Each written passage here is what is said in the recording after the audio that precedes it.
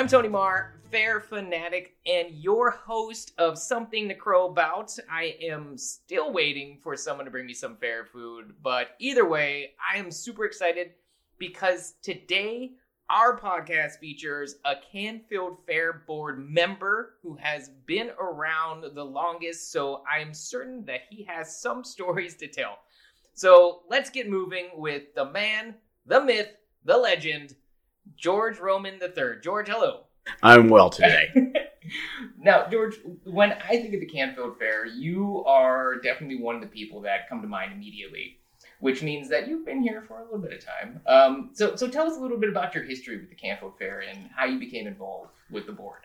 Well, I've been on the board. This would have been my 34th year, but I happened to grow up just a half a block away from the fairgrounds. Oh, nice. And we played here from morning to night on the grounds every day, all day. It was just a place to be. And a lot of our friends, my neighbors, we were all the same age. And we just came out and played. We had a baseball diamond. We wore the paths out. The bases were out. And we just had a fun time. So you were literally raised at the Canfield Fair. I was. At least on the fairgrounds. Yes. And you've been doing so your role here has been entertainment and grandstand. So how has that changed, over the years? Oh, quite a bit. Mostly in the dollar amounts that we have to pay for acts today. I mean, when we started out, they were 10, 15, 20, and now they're 120 and 220 and 320. Sure. And so you were involved with getting some of the big ones back. I'm trying to think of some of the ones that we've had. We talked about the Beach Boys. We've talked about Charlie Daniels. So you've been involved with getting some of those. A lot of those, yes. But one of my favorites, if you were going to ask that question, was Roy Clark. Roy Clark? Oh, he Roy Clark. He was a country western singer. And another one, Doc Severinsen. Those were my two favorite. He was the band leader for the Johnny Carson show. Oh, sure. Back in the day. And they were two amazing events. And those are my top two. Wow. So now when you were picking entertainment, did you kind of say, hey, I really like this band. Let me get them up here because I want to see them? Well, it has a lot to do with it. But it also depends on the routing of the artist. And we're lucky enough to be near Nashville. And what they do is they start out in Nashville and they go west, then they'll go north, then they'll go east, and then they head back west. And Labor Day is the end of the touring season, the summer touring season. So we've been fortunate enough to get a lot of top names because they're headed through the Pittsburgh, Youngstown area, headed back south to their headquarters and where they live.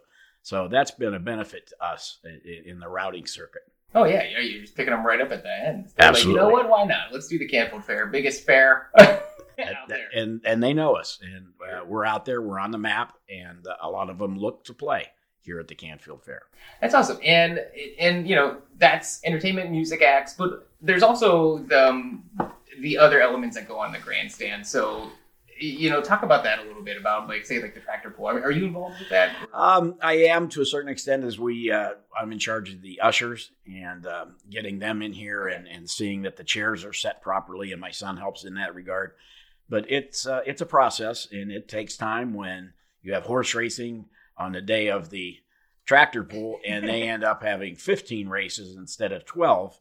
And it puts us kind of in a rush to get the grounds all situated again and the stage set. Yeah, and that's something that people don't really realize. I mean, there's events going on at the grandstand almost all day, every day. So you guys are busy beavers, we'll call it. Yeah. That is right. And that's what a lot of people don't see. They all come out and see the fluff. Yeah. But they don't see behind the stage, so to speak. Oh, well, I mean, say going on for 174 years, I mean, you guys have that down to a science where you don't even know. If I'm walking in there trying to watch a tractor pull, I wouldn't have known that 20 minutes ago there was a horse race going on. So yeah, it's all pretty seamless. Everybody takes their jobs pretty serious here. They look forward to taking the time off to make sure that they are here for the fair.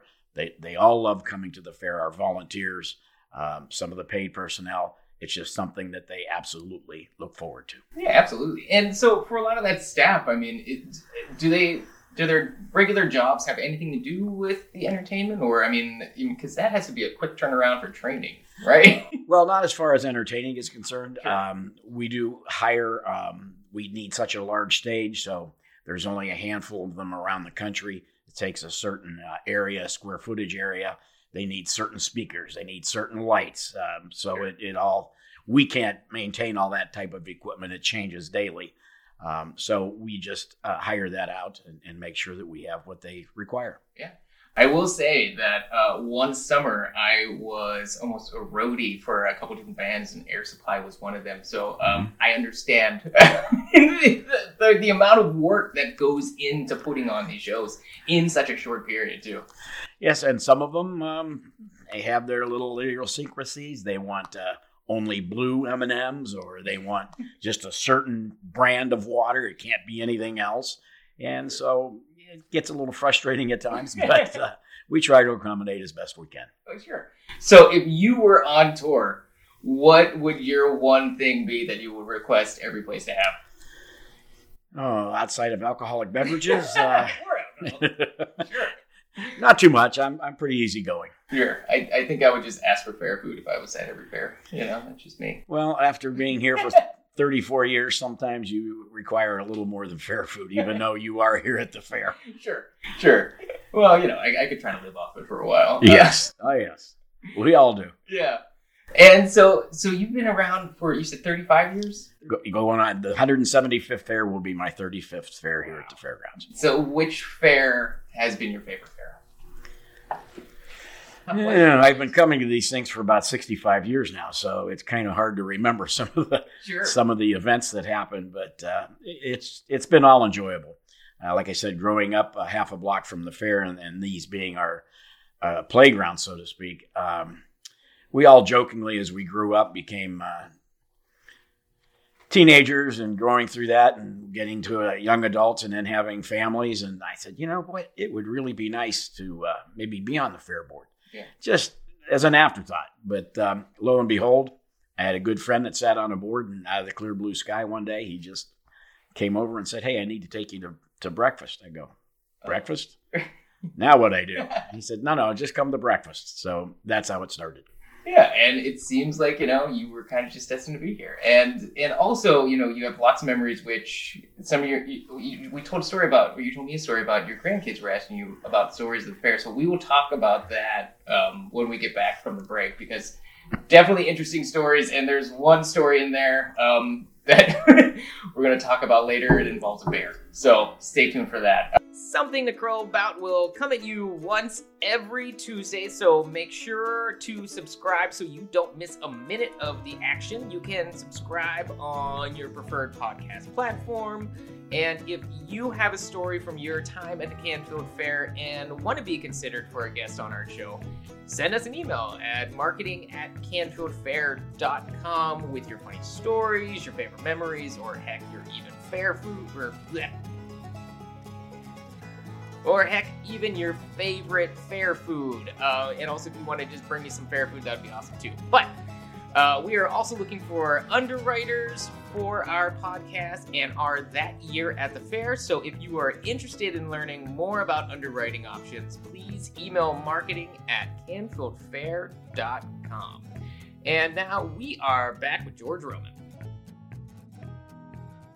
Now, George, before we went to the break, we talked about, you know, your history here at the fair, and apparently this past weekend, you know, as the Canfield Fair already wrapped up for this year, the past weekend, your grandkids wanted you to tell them some interesting stories about the fair. So please share those stories with us too. Well, all of our grandchildren are fair junkies now. Sure. It just was something that is in their blood. Oh, absolutely. And so we were sitting around, and they said, Grandpa, tell us a story about the fair. Tell us something that you did. Well, as I said, living that close to the fairgrounds, after we got to be 10, 11, 12, 13 years old, there was a fee to get into the grounds. Well, we, knowing the fairgrounds as well as we did, we knew where we could climb under the fence.